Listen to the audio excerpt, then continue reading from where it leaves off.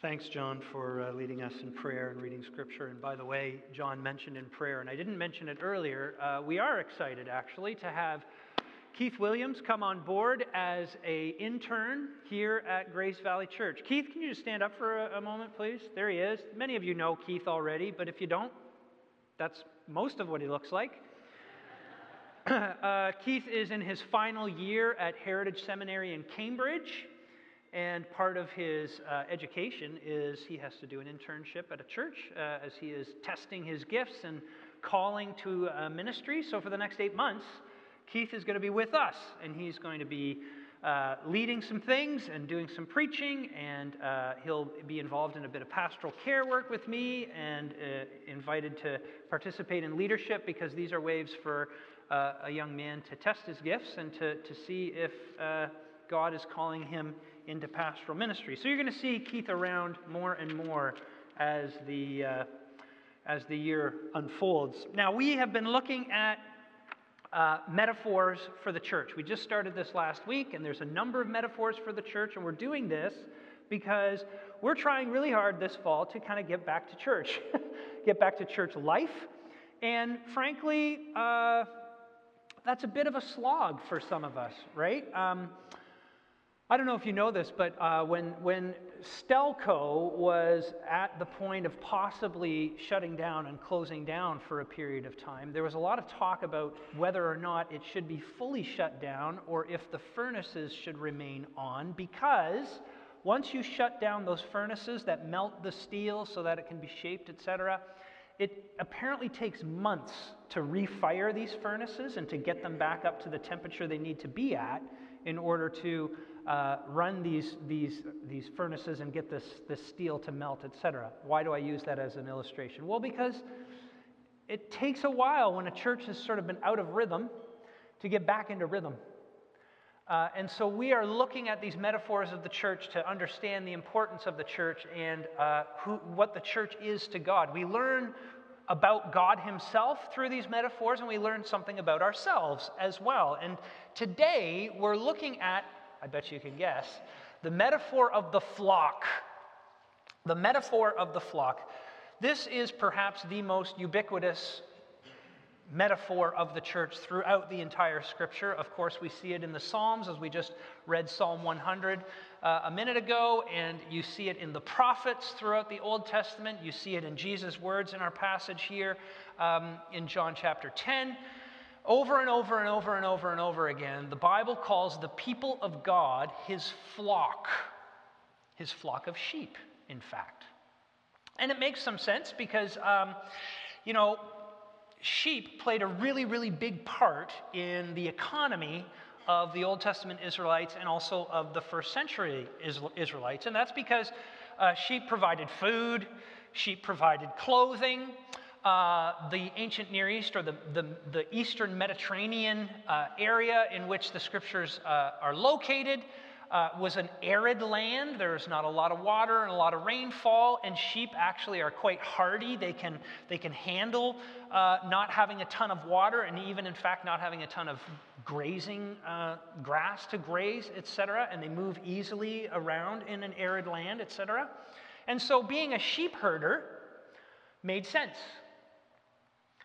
And that's why the Bible is full of sheep herders. Of course, all the patriarchs were sheep herders, and the Israelites as a nation were a sheep herding nation, etc. And that makes, of course, this metaphor a very, very rich metaphor, which we cannot comprehensively study together in one morning. So what we're going to do is we're going to just drill down onto three aspects of this metaphor together. We're gonna think about how this metaphor of the Bible calling us sheep and a flock, how it humbles us. Then we're going to think about how it actually elevates us. And then we're going to think about the implications of how it encourages us to be together. Okay? How it humbles us, how it elevates us, how it encourages us to be together. Here we go. First of all, how it humbles us. Both our texts, as I said, mention that we are like sheep. We are the people of God's pasture, and Jesus in John chapter 10 is talking about his sheep constantly, over and over and over again. And there are some traits about sheep that once you discover them, you find it rather humbling that the Bible would call you and call me a sheep. You know, sheep are uniquely unintelligent, they are extremely needy, and they are highly vulnerable animals. Some of you may have heard of a guy by the name of John Stott. He's passed away now, but he was a wonderful Anglican preacher and pastor and writer. And he had a cottage in somewhere in Wales. And he talked to his neighbor who was a sheep herder. And this is what he said this sheep herder told him. Sheep are not at all the clean and cuddly creatures they look from a distance. On the contrary, they are dirty and subject to nasty pests. They need to be regularly dipped in strong chemicals in order to rid them of lice, ticks, and worms. They are also unintelligent and obstinate. This is what John Stott was told by his sheep herding neighbor. And Stott continues and says, I hesitate to describe the people of God as dirty, literally lousy or lousy, you know, when you get deloused, you get the lice taken off you, and stupid. But that's the force of the image. This is what the Bible calls us, people. Thank you, Lord, for calling me a sheep. Why on earth does the Bible call us sheep? I mean, if you free other kinds of animals, like let them go, they will either run wild or they will return home, right? You've heard stories of dogs, that they got left at a camping trip or something like that, and they traveled like 100 kilometers or 1,000 kilometers or whatever it is to make their way home. Or you've heard stories perhaps of horses that broke free from their corral, and then they're found roaming the plains of Montana and that kind of thing. A horse without a rancher goes wild. A sheep without a shepherd dies. When a sheep is set free, a sheep looks around and it wanders around aimlessly and it says, what's for dinner and who's going to feed me and where am I? That's how a sheep behaves. And did you know that sheep, I had to do a little bit of research on sheep because it's not exactly my forte, but anyhow, I did a little bit of research and I discovered that sheep are so dumb that they will continue to wander aimlessly even if the sheepfold that they are a part of is in sight. They still can't find their way back.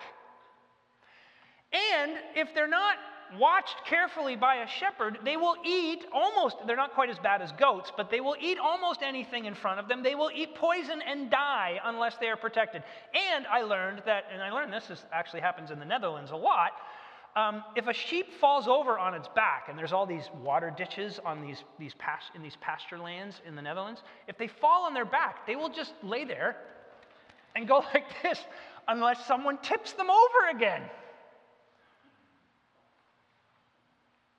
Isn't that humbling? If you think about, because like I said, the Bible says that's you and that's me. The Bible says that you and I are vulnerable, that we are needy, that we are impressionable, that we can easily be led astray. That's us. Now, I know we don't like that. And the reason I know we don't like that is because we actually have terms and phrases that we use to kind of describe people who are sheep, and every single one of them is negative, right?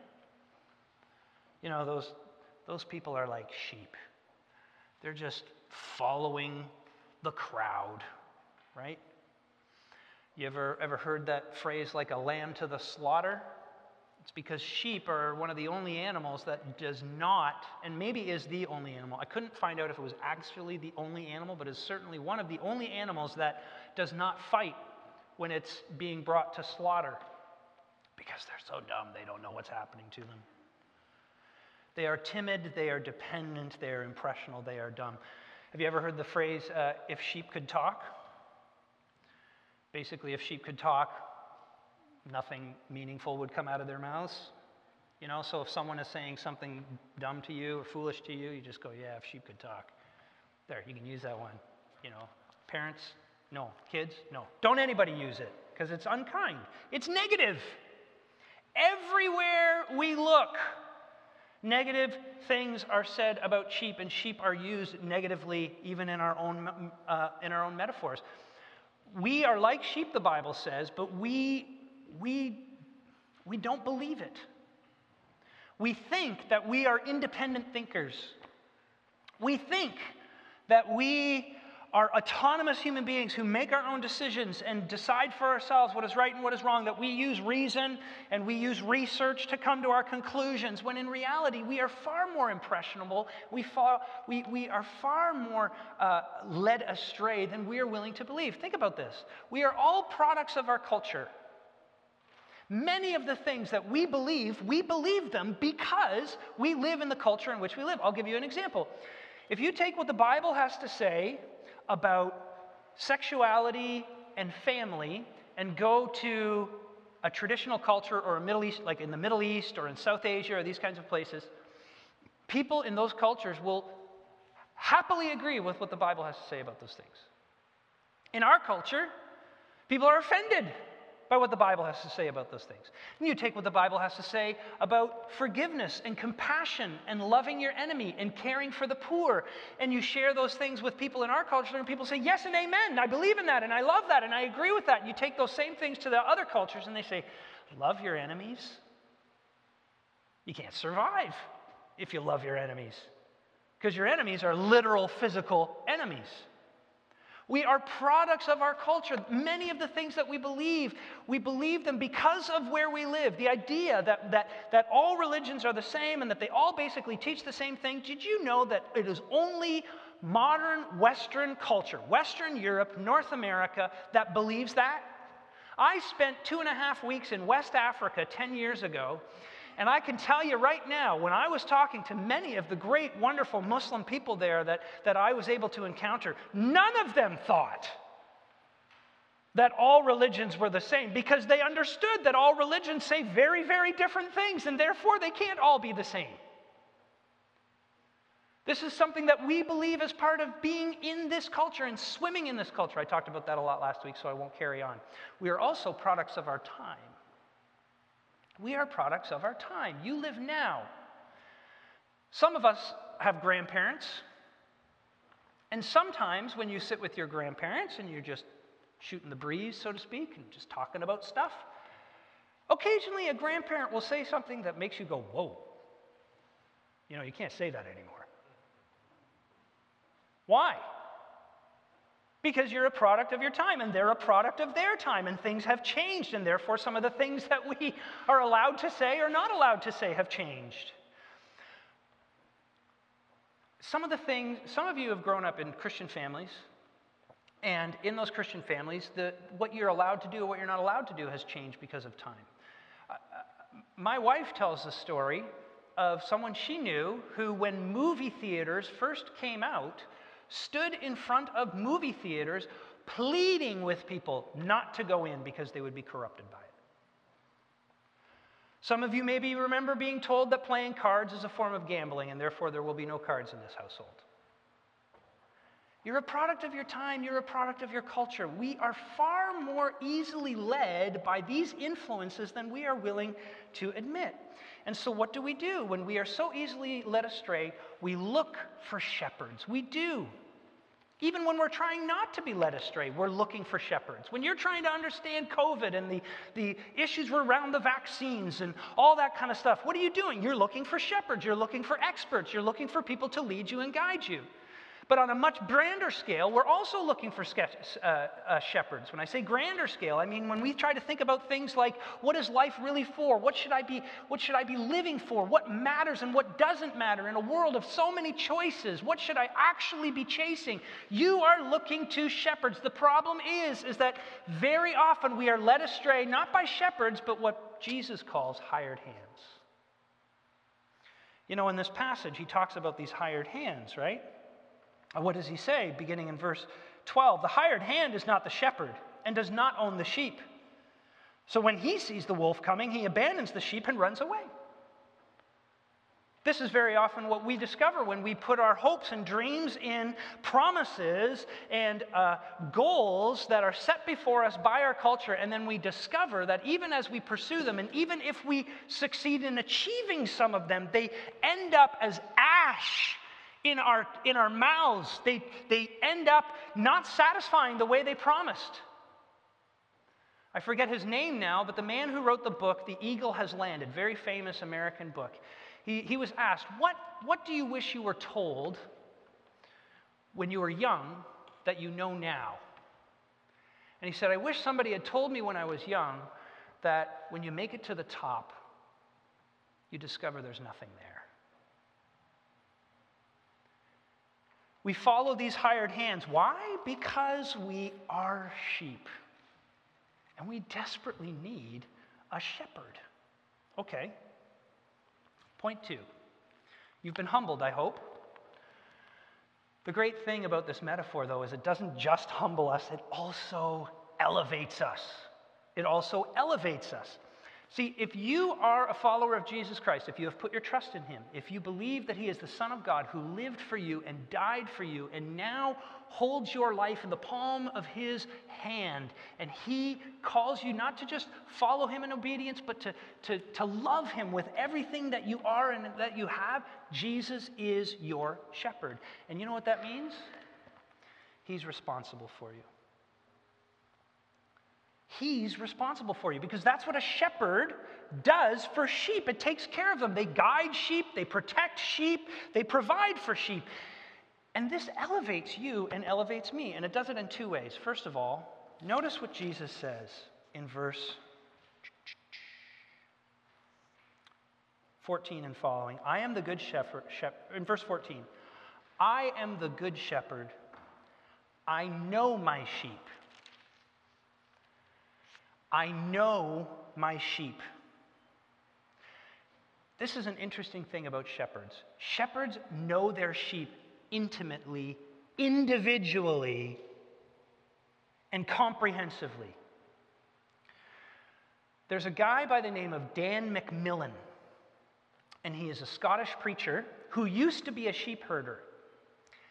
And he tells the story of how he was talking with one of his friends who had 300 lambs that he sold, and they were going to be food, I suppose. I mean, let's face it, that's what sheep are raised for, basically. So they were going to be food. Anyhow, he sold off these 300 sheep, and he was on a train through Scotland, and Scotland has all these beautiful highlands and pastures where sheep roam and stuff. And he went through an area where they actually gather sheep to be brought to the slaughterhouse. And there were like 3,000 sheep on a hillside. And he looked over and he recognized a bunch of his lambs in that group of 3,000. Now, if he was telling you that story and he was telling me that story, you'd be like, yeah, right. Come on. A sheep is a sheep is a sheep is a sheep, right? They're fluffy. They're white. They go bah. Like, what's there more to know? But this Dan McMillan guy said, I knew immediately exactly what he was saying. Shepherds know their sheep intimately, comprehensively, individually. And that means when Jesus says, I know my sheep, that means that if you are his, he knows you intimately. He knows you individually. He knows you comprehensively. It means that you are unique. You are, in fact, valued uniquely. Jesus loves you in a way he doesn't love anybody else in the world because you are you. Do you notice that as a parent that you love all your kids the same, to the same degree, but you love them in different ways? Well, the same is true of Jesus with you and with me. He knows your specific fears. He knows your specific worries. He knows your specific sins. He knows your hopes. He knows your dreams. He knows the things that freak you out. He knows the things that make you stay up at night and have a hard time falling asleep. He knows all of those things about you. He knows you intimately, and he knows all your flaws. And he knows that as one of his beloved sheep, you are nevertheless prone to wander. That you are impressionable. And he knows you better than you know yourself. There's this beautiful place in John chapter 2. John chapter 2, Jesus meets Nathanael. And he says, well, there is a man in whom there is no deceit. Meets him for the first time. And Jesus says, Nathanael says, do I know you? And how do you know me? And Jesus says, well, I saw you under the fig tree. And Nathanael goes, surely you are the Son of God. Why did he say that? Well, Jesus knew something about him. We don't know what it was that Jesus saw, but we know that it was very personal, that it was very special, that it was very important to Nathanael, whatever it was. And Jesus saw Nathanael fully and completely. Now think about this. That should elevate you. You are a sheep. You are impressionable. You are naive. You are foolish. You are constantly wandering away from your shepherd. You are time and time again worried about things you shouldn't be worried about, scared of things you shouldn't be scared about, sucked into stupid, sinful patterns that you know are wrong and that aren't good for you, and you do it over and over and over and over and over and over again. And Jesus knows all of it. All of it. And none of it surprises him. None of it freaks him out. None of it disappoints him about you, because you're his sheep. I know my sheep. I know what they're like as a group, but I know what each and every one of them is like individually. Now, that should elevate you to think that he cares about you that much, that you are that important to him. Of all the things that Jesus should be concerned about in a big, bad universe like ours, that he is completely and utterly committed and focused on you should elevate you. But it should also elevate you in a second way. Look what it says in verse 15 and 17. It says, just as the Father knows me and I know the Father, and I lay down my life for the sheep. The reason my Father loves me is that I lay down my life. For whom? For the sheep. Now you go back to the Old Testament, the greatest shepherd of the Old Testament was David. King David. He was the greatest shepherd of the Old Testament. What did he do? He killed for his sheep.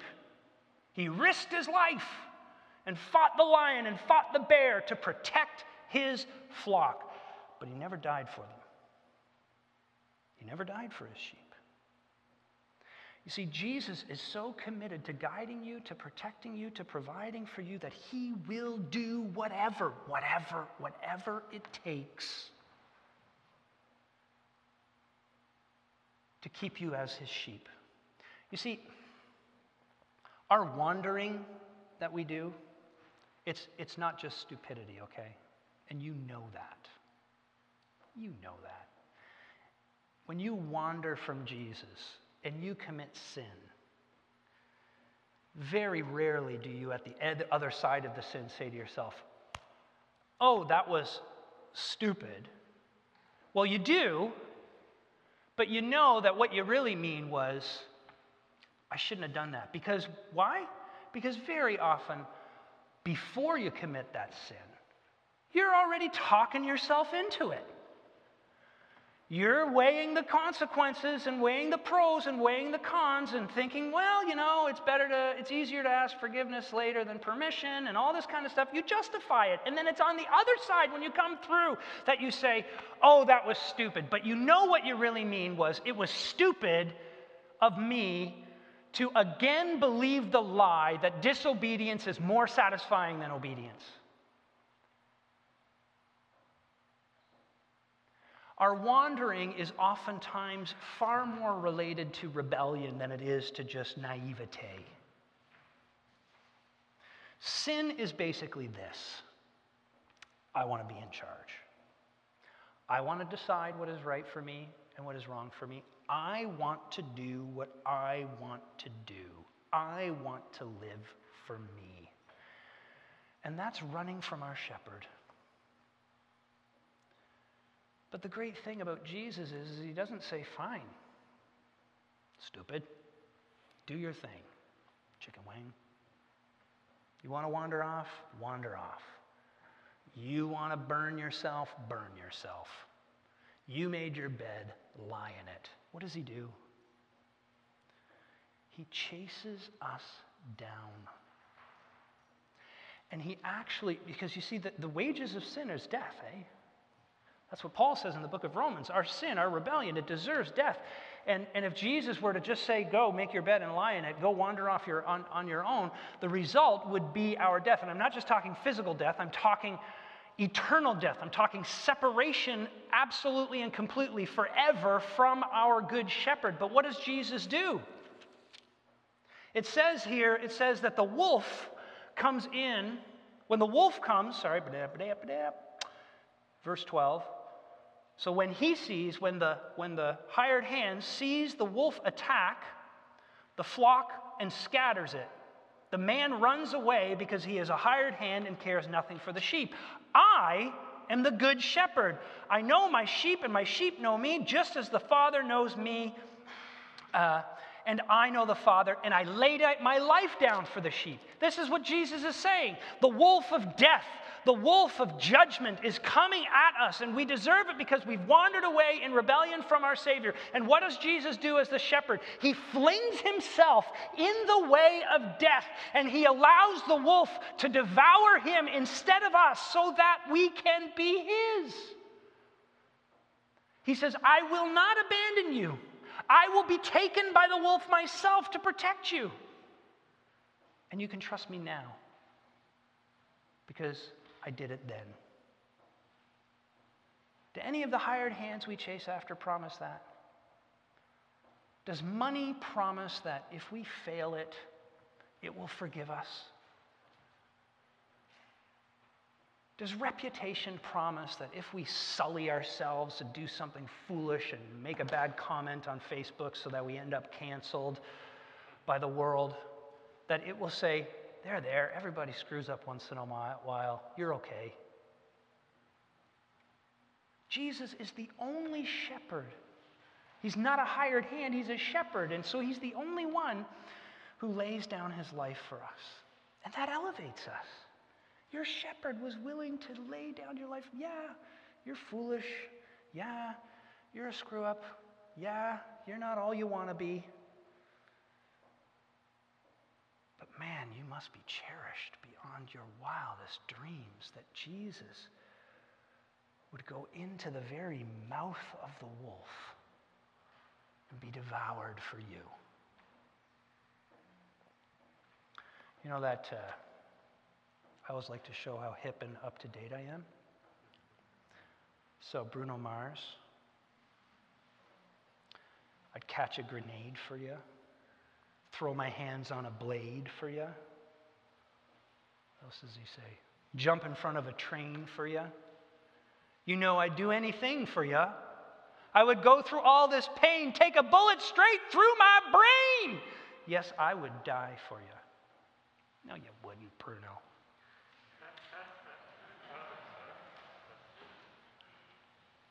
But Jesus did. And I will just say this about the song. Why do songs like that get written? Because we all want that so bad.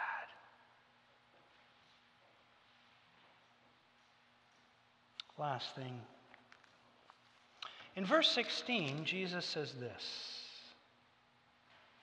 I have other sheep that are not of this pen. I must bring them also. They too will listen to my voice, and there shall be one flock and one shepherd. Jesus is the shepherd of a flock. He loves each and every one of his sheep individually, it's true, but he always, always, always loves a flock. Even in the parable of the lost sheep and the 99, what does the shepherd do? He's got 100 sheep, one of them wanders off. What does he do? He takes off and he grabs that sheep, throws it over his shoulder, and he brings it home, back to the flock with you. Because you see, it's in the flock. It's here as we are gathered as the people of God, not just now, but in our life groups and whenever we meet for fellowship and friendship, and whenever we meet to pray together because we're struggling and we need encouragement and support. Whenever these moments happen, Jesus is there amidst the flock, and he is guiding us, he is providing us for us, and he is protecting us. You know, one of the roles of a pastor, one of the names given to a pastor is an under-shepherd. And there's a place in Acts chapter 20 where Paul says this. He says, beginning of verse 28, he's talking to elders, teachers of the word. He says, keep watch over yourselves and all the flock of which the Holy Spirit has made you overseers. Be shepherds of the church of God, which he bought with his own blood. Listen to this. I know that after I leave, savage wolves will come in among you and will not spare the flock. Even from your own number, men will arise and distort the truth in order to draw away disciples after them. So be on your guard. Remember that for 3 years I never stopped warning each of you night and day with tears. One of my jobs is to do what I'm doing right now, proclaim the word to you. Another one of my jobs is to protect you from false words. Feed my sheep, Jesus says to Peter. But we can't do that when we're not a flock. You know, I really I'm into my podcast, and I hope some of you are listening to it and finding it fun. I try to keep it relatively short. And it's one of the ways I'm trying to fulfill this calling, but I got to tell you, it's not in those moments that I believe that we are the flock. It's in these moments that we are the flock. It's when we are gathered together in the name of Jesus that we are the flock. And if you say to yourself, well, I don't know if I want to do that, I don't know if I like that, I mean, I come here and it's complicated, I might end up in the overflow. Sorry, overflow people. Is it worth it? I might as well just do it at home. Can I tell you, you just haven't quite grasped the severity of what Jesus is saying about you. You still think you're not a sheep. But if you are a sheep and you believe you are a sheep, you will know beyond a shadow of a doubt. You will know, I am prone to wander. And therefore, I've got to be back in the fold whenever I can be with the fold. You know, if you know yourself, you'll know that about yourself. Some of the best communities are exactly like that. What do you think the success of AA is built on?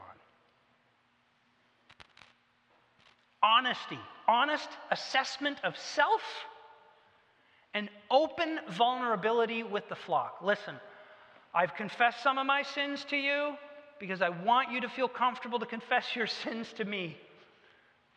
If we're going to be the flock that encourages one another when we wander or struggle or are afraid of things, we need to be actually honest about ourselves the way the Bible is honest about ourselves. I'm not saying that you go to a life group and you just sit there and list off every individual sin you've committed last week.